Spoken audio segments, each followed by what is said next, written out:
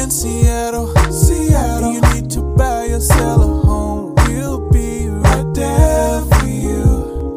Because we're the realtors that you can trust. So go to RonandDonSitDown.com. Sign up for the Nation News at RonandDonRadio.com. Hey, you guys, what's going on? Welcome to episode 368 now of the Ron and Don Show. And yep, we are live from the Les Schwab studio. What is up, Ron and Don Nation? Hey, coming up on the Ron and Don Show, I just had a Super Bowl gathering. So by the time you hear this, Super Bowl has happened and the Rams have paraded. And people are upset about that. I'm not.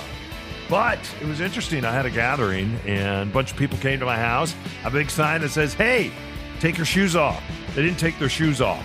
Some new research out now whether we should take our shoes off when we enter your house, my house, or somebody else's house. We'll get to that. Also, Bitcoin. What do you do with $4.5 billion of Bitcoin that you just stole? And now you have to launder. How do you launder Bitcoin? We'll get to that. Before we get to that, though, let's get to this. Bob Saget, who we all know from Full House and Fuller House, passed away over a month ago. We are now learning that he fell in a hotel room and he has skull fractures. And as a result of that, he went to sleep and never woke up and he lost his life. They say there's no drugs involved, no alcohol involved, just a slip and a fall. The family now is suing in the state of Florida saying, hey, we don't want those pictures out. And one of the reasons they're suing in the state of Florida is because they can. Because the state of Florida allows that. They allow you to sue and to take especially files and pictures of very famous people. They allow you to steal those documents. Not every state does. Others are saying, I demand to know what happened to Bob Saget. He was a public figure, and he died in a very, public way. He had just been out. I guess he was doing some of his stand-up, right? And he went back to the Ritz-Carlton in Orlando and ended up passing away as a result of that. People are saying, we got to know what happened to him because these skull fractures, they don't make sense to us. There needs to be an investigation. Was Bob Saget murdered? And is the family now trying to cover this up? Ron, we live in the age of conspiracies. Are you with the family saying, hey, let the guy rest in peace? Or, hey, should we dig a little deeper on this because he made his living being a public figure and publicly, hey, we want to know what happened. I am 1,000% with the family on this. For whatever reason, this has now evolved in our celebrity culture to know just way too much. And I think about, Robin Williams taking his own life or Chris Cornell here locally. We're not privy to every detail of someone's life. I don't believe. And I get the appetite for that. And even if you think back, you and I have talked recently on a couple of shows about Dave Grohl and what it was like for him to go through Kurt Cobain's death. I just read a different biography from Mark Lanigan, The Screaming Trees, revealing a lot of details about that because they were very close friends. And I part of me finds it interesting, but I didn't seek it out for those details. And it wouldn't have been a worse book if he left some of those details out. And so I think that Bob Saget, if it turns out to be a murder, it's not going to be solved on a 3-part Netflix series.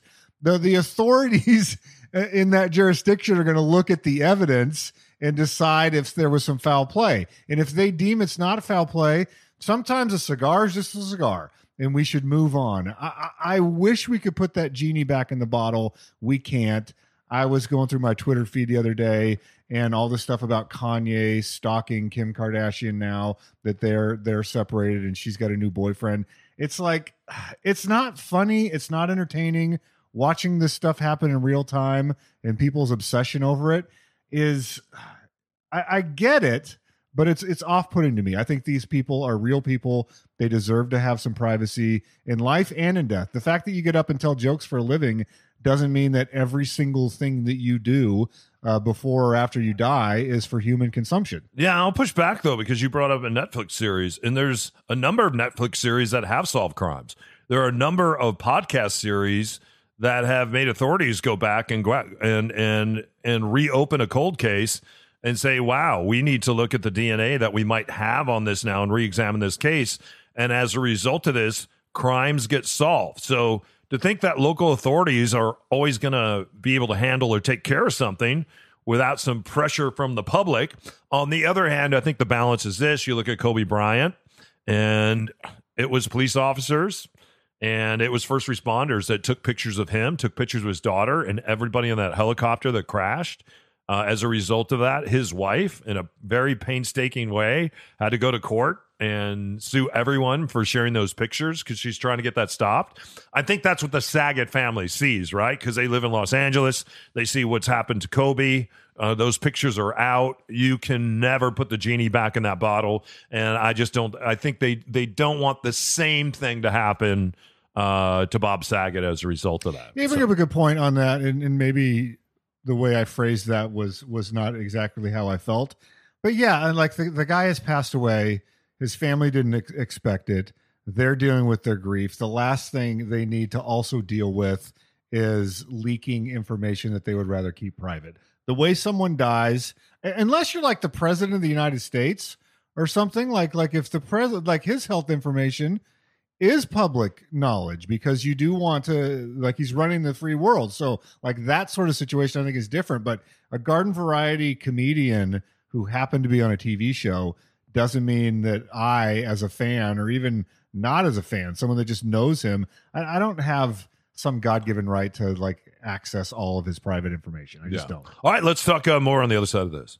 You can just tell that they're just real genuine guys and care about who they work with, and just feel like we got some more friends now. It truly is one of life's biggest transactions. If you're downsizing, upsizing, or right-sizing, Ron and Don can help you buy, sell, or invest in real estate. It all starts with a Ron and Don sit-down. Hi, I'm Ollie. Hi, I'm Emmy. Hi, I'm John Greenland. I'm Lauren Greenland. Hi, my name is Anthony Kroll. Hi, I'm Gretchen. And I'm Byron. And we sat down with Ron and Don.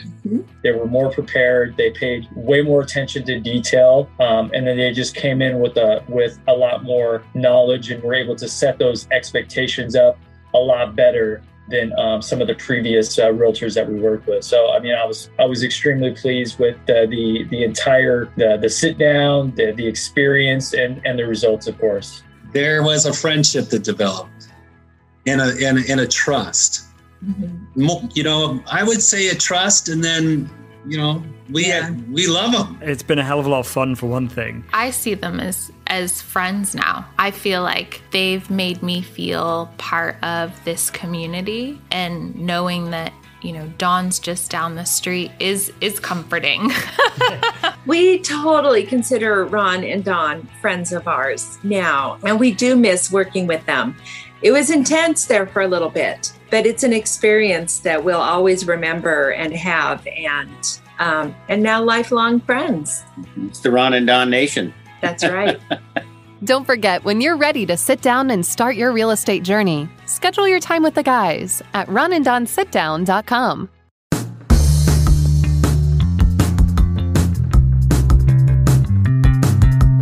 Hey, it's G-Force O'Neill. Thanks for listening to my dad and his boyhood friend, Mr. Ron. All right, you guys, welcome back to the Ron and Don Show. So by the time you listen to this, I guess it would be a week and a half ago, a couple weeks ago, at a Super Bowl party. Go Rams. How about the Rams? Are you a hater of the Rams because they're in the Seahawks? I'm not. It just shows you how tough it was to be a Seattle Seahawk and play the Rams twice. Or if you're the Niners, you had to play them twice. If you're Arizona, you had to play them twice. It showed how tough the division was, and I'm perfectly happy with Los Angeles and Mr. Stafford getting those rings. And the thing that I really loved is how Detroit Lions fans pivoted and rooted for him in Los Angeles. I thought that was pretty cool. And then also, unlike Patrick Mahomes' wife, who is always in the media for the wrong reasons, when you look at Matthew Stafford's wife and the way that she's been able to battle cancer, she's been very public about it. I don't know. I look at that couple. I look at their story. It's a story that deserves to be elevated. I look at Aaron Donald, who's only played in the NFL 8 years, and he said, if I get this ring, there's a possibility that I'm going to quit at the age of 30. which I think is great. Don't play to 35 or 36. They talked to Calvin Johnson the other day, who only played 8-9 years in the NFL. He left the Detroit Lions when he was 30, and he said, the reason I left is because right now I have a 5-year-old and a 7-year-old. I can still walk with them. I can talk to them. I can teach them. My faculties are all there. And for a lot of these guys, once they get that ring, they look down the road and say, I'm not going to go 5 or 6 more years. A lot of guys that did that, it used to be because the NFL didn't pay much. I've made all my guaranteed money. I have the ring. What more do I need to prove? And I would encourage Aaron Donald at this point to walk away from the game because, of course, he's in our division, and that will help the Seattle Seahawks because he's always sacking Russell Wilson. He is an incredible pass rusher. I was sympathetic and pulling for the Cincinnati Bengals for the one reason only. My mother's from Ohio. I used to go to Ohio every summer to visit. And so she was just so excited that an Ohio team made it to the Super Bowl. And so I got caught up in that. I was rooting for the underdog. I have very fond memories of Ohio and just in spending my summers with my Uncle Ron, who I was named after for. So I when you see the people of Ohio, and whether it's a Cleveland Browns fan or the Indians fans or the Cavaliers, like they're a very it's just that Midwest sensibility. And LA to me came off as very LA and kind of buying the championship in a way. Like you get Aaron Donald, you get Odell Beckham, you go out and you pay for Von Miller, like you get Stafford. They were making these huge acquisitions, and it was like best team that money can buy. I know that's not exactly true.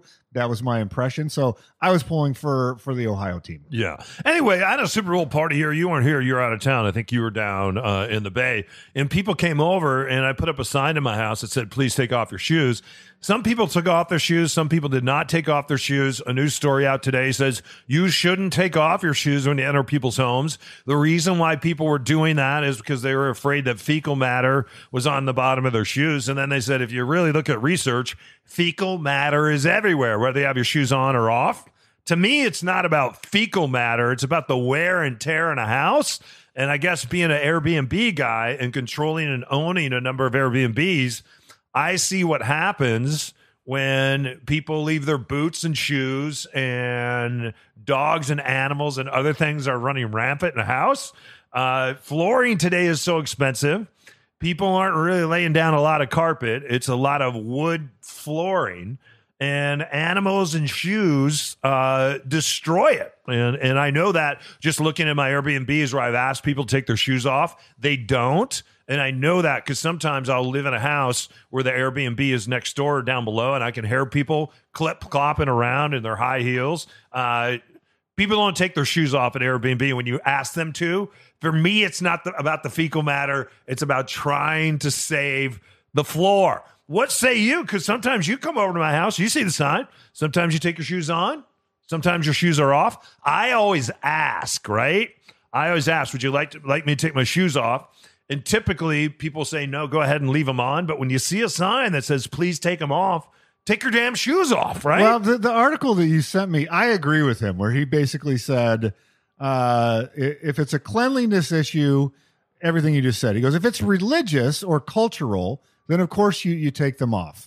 I guess the thing is when I would leave them on is if you're wearing sneakers or soft-soled shoes, that's the same to me as wearing socks. You just had slippers on, it looked like, and you took them off. Why'd you do that? I did that because I knew that you wanted them off. So I didn't. Because you knew I was talking about this today. Otherwise, you would have left them on. You leave them on most of the time. Yeah, because they're soft sole shoes. But there's a sign that says take your shoes off. Why don't you obey the sign?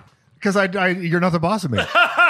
You're talking about boots and high heels and hard-soled shoes. Yeah, I agree with you that can do some wear and tear on floors. If you're just wearing like a sneaker, like a Van or a Hoka Ono, like those aren't wearing and tearing more than my feet would. Yeah, they are. How? Because they create a lot more friction A rubber-soled shoe is creating friction against the floor. Isn't that what the floor's there for? Well, you know what? You have to end up polishing that floor and cutting that floor, and that's thousands of dollars to do that. So because of the friction of a shoe. Yeah, because of the friction of a shoe. You have your sock on. There's no friction. There's total friction on this. There's no friction. Because my feet sweat, and so there's a bunch of grab now on the bottom of that sock. Anyway, I don't know. I think take your shoes off when you come over. See you on the other side.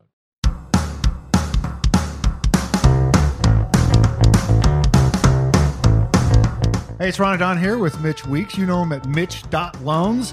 Mitch, if you're in the Ron and Don Nation, what happens if I do a loan with you? You're going to save up to 0.5%, and that's on all purchase loans. So you're immediately qualified. You switch to Mitch, and you're a part of the Ron and Don Nation. You save 0.5%. In King County, that's over $3,000 on average saved. And so that's very cool. Right now, if you go to Mitch.Loans, if you're thinking about buying, if you're thinking about refinancing, if you're thinking about investing, or you just want to see where you're at, Mitch has a ton of different products to show you. And then at the end, you save 0.5% on the value of your loan. And if you do 17 loans, you can save that 0.5% on each of the 17 loans, correct? That's right. I don't know who's going to do 17 loans, but if you did, hypothetically, you get the 0.5% every single loan. So go to Mitch.Loans today. That's Mitch.Loans. NMLS 1691573. All right, you guys, welcome back to the Ron and Don Show. Don't forget, we're licensed brokers at Windermere, so if you need us, just reach out. And all you have to do, if you're looking for a buyer's playbook or a seller's playbook, and we're selling a lot of homes right now, you guys, and also landing homes for buyers. So there's a particular way to do that in a market like this where we've had some success and had some real success. So we'd like to share that with you. So if you think we could be good partners, it starts with the Ron and Don sit down. All you got to do is reach out and we'll sit down virtually together and we'll talk about your real estate experience. Go to ronanddonsitdown.com to find out more about us, or you can write Ron directly, ron@windermere.com, and we'll get you those buyer playbook and those sellers playbooks today. Bitcoin, it seems like everybody is talking about Bitcoin. We see Matt Damon talking about Bitcoin. Tom Brady is really into Bitcoin. And in fact, Tom Brady, not too long ago, there was a fan who had caught a ball, and it was some type of memorable ball, like his 600th touchdown pass, something. It ended up in the stands. And he ended up paying that fan in Bitcoin, which I thought was really unusual. Some of the great commercials that you see right now, and the great one with Matt Damon in it, where he's talking about being explorers, I've talked about before. It's a really well-done commercial about Bitcoin. So it seems like a lot of people are moving toward Bitcoin, which means whenever a lot of us move towards something, that means a lot of criminals move towards something also. And we've all been watching Ozarks. When it comes to laundering money, here's the question. It's one thing to launder cash by going out and buying casino. It's another thing. How do you launder Bitcoin? How do you pull it out of its wallet, its virtual wallet, wash it, and put it back? And do you put it back in the same wallet when you do that? One of the reasons a lot of people are asking this, Ron, is because someone just stole $4.5 billion in Bitcoin.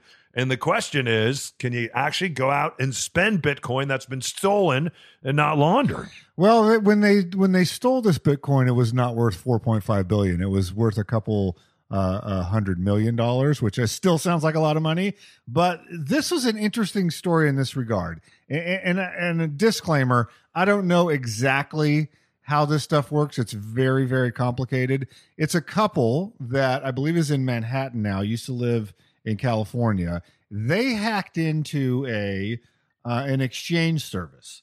And so if you think about this, it makes sense. Bitcoin and all of the cryptocurrencies are their own currency. And so you have to exchange it for another currency. So the hard part, or one of the most difficult parts, especially in different countries around the world, like in the United States, you have to take US dollars and someone has to convert it and get it into the Bitcoin system. And so that's what an exchange is. And for the longest time, it was not regulated. The SEC and the United States government was like, we do not recognize this because we have no control over it. And so therefore, we are not going to let you just take $100 and change it into Bitcoin. Like, you can't do that at your bank. You can't do it at Morgan Stanley. Like, we're not, the U.S. Treasury is not letting you do that. And so these exchanges would pop up that were not based in the United States. And so they were based in other countries offshore, and they created a special vehicle that was tied to the dollar that you would send your money to the exchange. And then they would say, okay, we'll give you the equivalent amount of the cryptocurrency of your choice. So that was a barrier. And other countries like China really clamped down on that. They're like, we're not going to let you, even if it's offshore, you can't access these exchanges. So there was an exchange that this couple hacked into somehow. And so they were siphoning off Bitcoin and putting it into a private wallet using a bunch of like high-end hacking skills. And so then they just parked it there for a while. So it was worth millions of dollars, not billions yet. This was several years ago. And so then they were figuring out, how do we get this out? So they're sitting there, and while they're trying to figure out their scheme, Bitcoin is skyrocketing in value. So when they stole it versus the time they started taking it out, it went up by billions of dollars in value. And so they're trying to figure out, well, how do we do this? Because when we try to switch it back into U.S. currency, now they're not, the identity is there. Like if I withdraw that money, it has to go into someone's account because they don't give you physical cash. And so now my name is tied to that account. And so the important thing to know in this situation is each transaction is put into the blockchain. You've probably heard this before. And so it's now embedded in that blockchain, and you cannot undo that. So even though this was hacked, and that part of it was anonymous, the part where they were withdrawn, they didn't know whose identity was tied to that. So the investigators were going, well, now we need to wait. We know the number of the Bitcoin. We have that. We just don't know the identity tied to that number of the Bitcoin. So they were waiting around going, when this person or persons or organization tries to convert this back into a fiat currency, we need to be ready. And so what they did, and by the way, the people that were arrested for this woman who's a master criminal also has an alter ego as a rapper. The worst rapper you've ever seen in your life. It's worth it to go track down her rap music because it is hilarious. They found a way, they thought, to buy gift cards with cryptocurrency. And so they started going out, and again, they have billions of dollars in crypto. They were just going to buy lots and lots and lots of gift cards at $500 a pop, and then use those gift cards to start buying goods and then taking the rest in cash. So they went out and they found some sort of online portal that would sell them gift cards. So they started buying up Walmart gift cards, Uber gift cards, Grubhub gift card, whatever the gift cards they had. They were buying as many as they could at $500 a pop. Then the woman involved in this couple tried to use the Walmart gift card, and that's when the feds found her name. They found her name in a bank account where she was trying to transfer the money from the gift card balance over to her account, and they took it down. So it's a very complicated story. It involves the dark web. It involves a lot of anonymity and people going, well, this is what criminals would do. Yes, that's true. It is what criminals would do, but I don't know. You put the genie back in the bottle on this. I think the good news is they were able to track them down. It took several years, but they were able to track it down. And it's better than the people that lose their key and have billions of dollars or millions of dollars in crypto and they can't get it out because the key's in a garbage dump somewhere. Yeah. I don't understand. You can't put the genie back in the bottle because every time Major Healy showed up or Major Nelson got home, a genie went right back in her bottle. I think they're not talking about that genie. Oh, I think they are. They're talking about Aladdin. No, I'm talking about I Dream of Jeannie. You don't remember where she's inside her bottle, just hanging out in the bottle? Yeah. But once she got out of the bottle. Because Major Healy didn't know for a long time that she was a genie, and then he figured it out. And I think there was something going on, but. Maybe I should put the toothpaste back in the tube. I don't know. Anyway, you guys, hey, thanks for stopping. That's a I Dream of Jeannie television reference from 1963 before I was even born. Thanks for stopping by the Ron and Don Show. You guys, we really appreciate it. Thanks for hitting subscribe. 3 things you could do for us. One, we work in a business that is a referral business. So if you know of anyone right now that's thinking about buying or selling, we'd love to help them.